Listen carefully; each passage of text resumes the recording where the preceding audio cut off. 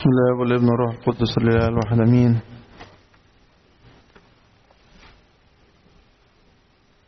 قراءات الأحاد بصفة عامة على مدار السنة تتبع البركة اللي بنقولها في نهاية كل قداس ونهاية كل صلواتنا. محبة الله الآب، نعمة الابن الوحيد، شركة موهبة وعطية الروح القدس. فبداية السنة محبة الله الآب، ومحبة الله الآب تظهر في أنه افتقد البشرية بخلاصه، أنه هو شخصيا جه إلى عالمنا وانتصر على كل ما صار له الغلب علينا، صار له السلطان علينا، وأهمهم الشيطان والموت. عشان كده الأسبوع اللي فات كان معجزة إخراج شياطين، وكان تعليق المسيح إيه؟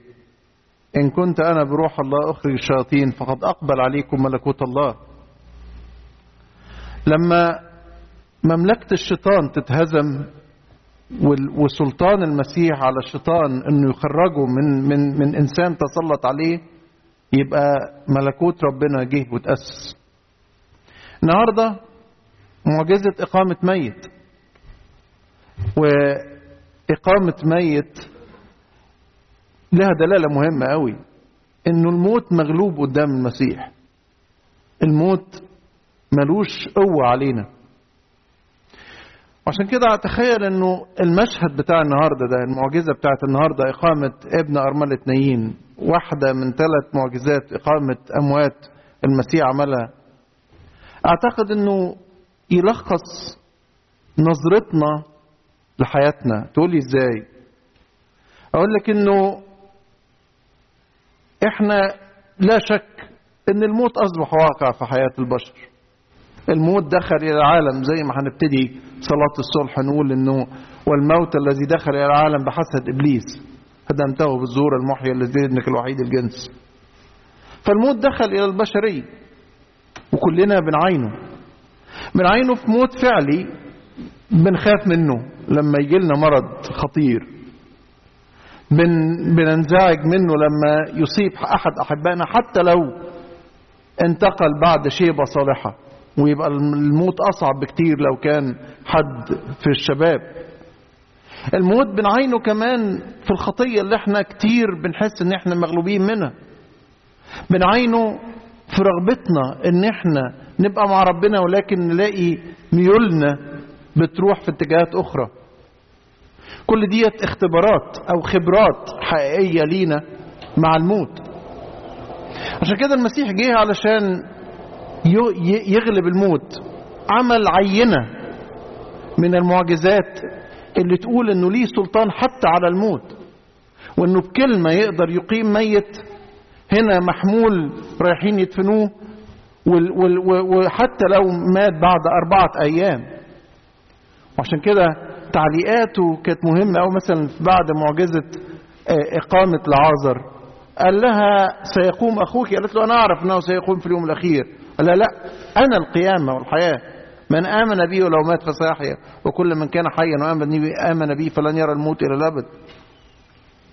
عشان كده لما شافوا المنظر دوت الشعب شافوا المسيح بيقوم ميت وحيد لأمه ورايحين يدفنوه في مأساة شديدة، فيقوم الميت دوت، يعلق الشعب ويقول ايه؟ كل الناس يقول لك ايه؟ يقول لك فاعترى الجميع خوف ومجدوا الله قائلين قد قام فينا نبي عظيم وتفقد الله شعب.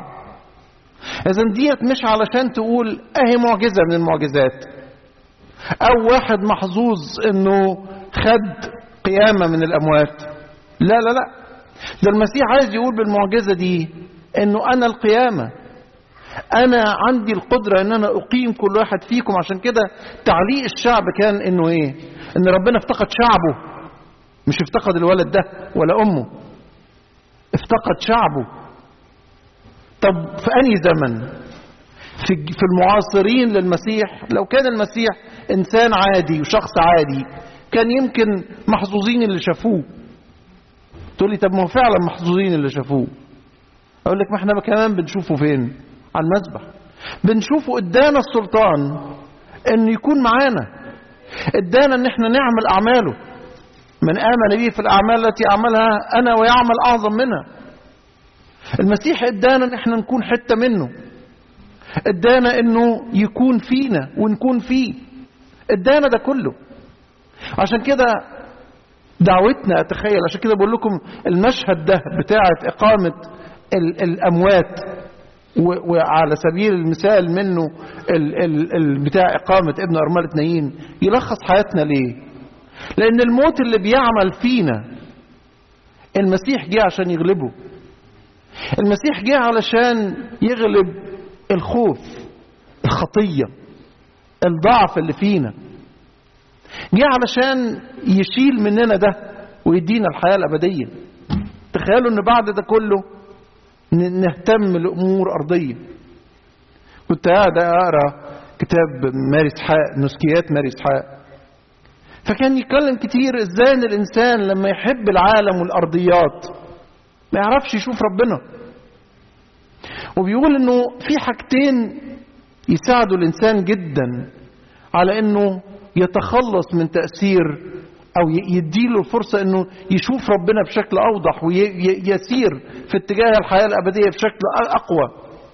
بيقول حاجتين: واحد، التأمل في كلمة ربنا، التأمل في كلمة ربنا، ومعاها انه الانسان يزدري بامور العالم، ما يهتمش بامور الدنيا وامور العالم، والاثنين يساعدوا بعض. كل ما الانسان ما يهتمش بامور العالم كل ما تنفتح بصيرته على ربنا، وكل ما الانسان ما يحب كلمة ربنا يلاقي العالم بيصغر قوي. والاثنين زي ما بيقول يزقوا بعض، لكن لما الانسان يبتدي يمشي في الاثنين دول مع بعض يبتدي يشوف ربنا. وعشان كده القرايات النهاردة عجيب انه قراية البولس وقراية الكاثوليكون الاثنين يتكلموا عن الغنى. طب ايه علاقة دوت بإقامة ميت؟ ما احيانا اتكال الانسان على الامور الارضية، على الغنى الارضي والمجد الارضي، كل ما الانسان يهتم بالحاجات ديت تلاقيه مغلوب من الموت. الموت عمال يضرب فيه وهو مش واخد باله. تخيل كده انسان يعني من الامراض مثلا الخطيره، احيانا يقولوا لما مثلا واحد يجيله ذبحه صدريه مثلا، ربنا ما يسمحش لحد، يقولوا كويس لما تيجي بألم. ليه؟ الألم ينبه، معناه ان في مشكله، فالانسان يلحق يطلب مساعده.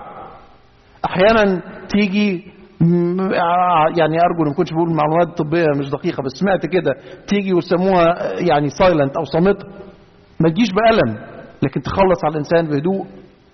اعتقد انه احيان كتير بنكتفي بالحياه والراحه الارضيه، يكون الموت عمال يعمل فينا احنا مش واخدين بالنا.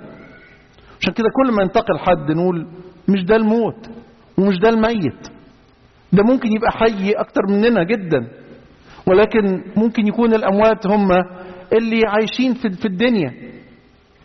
عشان كده بقول كان قرايه في البولس اتكلم عن محبه المال اصل لكل الشرور، ونلاقي في قرايه الكاثوليكون من يعقوب الرسول يقول للاغنياء ابكوا ونوحوا والولوا، لانه غناكم قد صدق. الفضه والذهب اللي انتم معتمدين عليه صدق، ملوش قيمه، ملوش، ما يديكمش حياه، ما يديكمش حياه. طب ما ايه اللي يدي حياه؟ زي ما قلت لكم ماري إسحاق يقول كلمة ربنا والازدراء بالأمور اللي ايه؟ بأمور الأرض. عشان كده برضو تلاقوا في نفس، يعني هقرا الجزء اللي اتقرا في البولس لما قال أوصي الأغنياء في هذا الظهر أن لا يستكبروا. الكبرياء هو اللي وقع آدم، الكبرياء هو اللي وقع الشيطان، الكبرياء هو اللي بيحارب الإنسان، والكبرياء يغذيه جدا كل ما الإنسان يبقى عنده من أمور أرضية، حتى لو عاشها في خياله. أحيانا الإنسان حتى اللي ما عندوش يعيش في أحلام يقظته في إيه؟ في أفكار العظمة وأفكار الراحة والغنى. فيقول أوصي الأغنياء في هذا الدار أن لا يستكبروا ويتكلوا على هذا الغنى غير الثابت أو غير اليقيني أو على غير يقينية الغنى، بل يتكلوا على الله الحي. اتكالنا يبقى على ربنا بس اللي يقيم الأموات، يقيم موتنا، يموت الخطية فينا. كل ما المسيح يبقى في حياتنا كل ما الخطية تموت من جهة سلطانها وقدرتها على غلبتنا، تموت من جهة كمان إحساسنا بأنه في حاجة في العالم تشدنا، مفيش حاجة في العالم تجذبنا.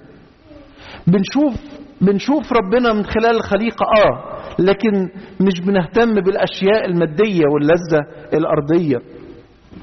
عشان يكون بل يتكلوا على الله الحي الذي يمنحنا كل شيء بغنى للتمتع. بس في بقى الباقي ايه؟ ان يعملوا صلاحا.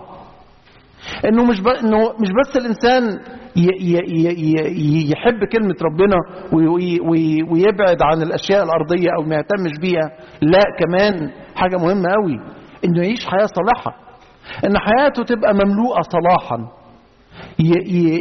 يعيش حياة مقدسة ويكمل. وأن يكونوا أغنياء في أعمال صالحة، الغنى الحقيقي في أعمال صالحة. ويكمل يكونوا شركاء مستقيمين مدخرين لأنفسهم أساسا حسنا للمستقبل لكي يمسكوا بالحياة الأبدية. يعملوا أعمال صالحة ويعملوا محبة. عشان كده برضو قراية الكاثوليكون يتكلم عن الظلم، ان الناس الاغنياء في وقت القديس يعقوب الرسول كان فيه نوع من عدم العدالة، انه في اغنياء يتسلطوا ويظلموا الفقراء، وقال لهم انتوا مش بتدوا اجرة الناس اللي بيشتغلوا في حقولكم، عشان كده صراخهم هيصعد قدام ربنا. فعايز اقول انه نطبق ده ازاي؟ لابد ده يبان في حياة الانسان، في الرحمة، في اعمال المحبة اللي الانسان يقدمها للاخرين، انه ما يفكرش في نفسه بس. دي علامة مهمة قوي او مؤشر مهم قد ايه الانسان ممسك بالحياة الابدية، انه بيفكر في الاخرين، انه بيصنع رحمة، انه بيهتم بالاخرين. احيانا جوه البيت الواحد تلاقي الناس ممكن تبقى مشغولة عن بعض. عملنا لقاء الجمعة اللي قبل اللي فاتت في اسكندرية، كان لقاء لآباء وأمهات ابتدائي من أولى لستة، وقسمناهم على مجموعتين، وكان في كذا فقرة في الاجتماع، وكان جزء منه انه نقعد مع الأولاد ونسمعهم، واللي يقولوه من غير طبعا أسماء ومن غير تفاصيل خاصة نتناقش فيه مع الآباء والأمهات. طبعا أولاد أولى وثانية وثالثة البعض منهم قدر يعبر، وبعدين رابعة وخمسة وستة عبروا أكتر بكتير. بس كانت مفاجأة بالنسبة لي قوي. إيه أكتر شكوى ممكن الأولاد، يعني احنا كان السؤال اللي سألناه للأولاد إيه نفسكوا تقولوا إيه لبابا وماما مش عارفين تقولوه لهم، فاحنا ممكن نوصله لهم.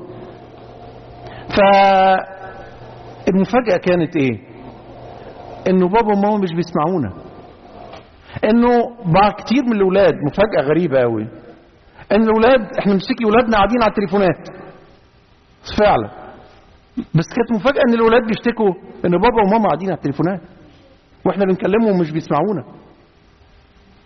ده حصل، انا بقول كانت بالنسبة لي شيء مفاجأة. في ناس جوه البيت الواحد مشغولين عن بعض. عايز اقول بداية ممكن تكون ان انا اخرج من نفسي وافكر في الاخرين، ان انا اتواصل مع الاخرين. ويا سلام لو كان ده في عمل روحي كمان. كان احد الموضوعات اللي اتكلمنا فيها ازاي نحبب ولادنا في الحياة الروحية، ازاي ان البيت يبقى فيه ربنا بوضوح. كلنا مقصرين في ده كلنا، ولكن محتاجين نفكر نفسنا. لأنه برضو ماري إسحاق كان بيقول إنه من الحاجات اللي تساعد الإنسان على إنه يعيش مع ربنا إنه يدور على المتضعين، إنه يدور على الناس المتضعين ويروح يتعلم منهم. ويقول لك إذا كان منظرهم بس منفعة للنفس فكم يكون الاستماع لكلامهم. زي الإنسان يدور على الناس اللي بتقول كلمة حلوة بناءة، مش بس وعظ، لكن الإنسان اللي النعمة باينة في حياته، ده إنسان غلب الموت، ده إنسان الباين فيه الاتضاع مش الدنيا ومناظرها وكبريائها. عشان كده برضو ماري إسحاق يقول كلمة لطيفة أوي، يقول إن الغنى عند الناس شرف، ولكن الشرف عند الله هو النفس المتضع. الغنى عند الناس شرف، الناس تكرم والشخص الغني، والإنسان الغني الناس تبص له وتبص على منظره ولبسه وعربيته وشكله، ولكن الغنى عند الله أو الشرف عند الله إيه؟ النفس المتضعة. عشان كده نفسنا ان احنا نفكر في دوت ان الموت ما يعملش فينا. المسيح جه عشان يقيم الاموات ويقيمنا من موت الخطيه ويعطينا حياه ابديه. امسك بالحياه الابديه التي اليها دعيت ايضا. لما بعد ما قال محبه المال اصل لكل الشرور والذي ابتغاه قوم ضلوا عن الايمان وطعنوا انفسهم باوجاع كثيره، قالوا اما انت يا انسان الله فاهرب من هذا. مش بتاعك ده، مش ليك. شغل الدنيا وتصرفات الناس بتوع العالم مش بتاعنا، مش ليك. أما أنت إنسان الله فاهرب من هذا. اتبع البر والتقوى والمحبة والإيمان والصبر والصلاح. دي الحاجات اللي تمشي وراها. هكذا تكون القيامة سارية فيك. كل يوم حد تقريبا الكنيسة تحط لنا في رفع بخور باكر إنجيل القيامة، فصل من فصول القيامة، لأن القيامة تعمل فينا. إذا ما كانتش الخطية متملكة علينا، إذا كنا عايشين في حياة التوبة بنقاوم ونرفض الخطية ونرفض الدنيا وإغراءاتها، لأن احنا عنينا على الحياة الأبدية. امسك بالحياة الأبدية التي إليها دعيت أيضا. لإلهنا كل مجد وكرامة دائما أبديا.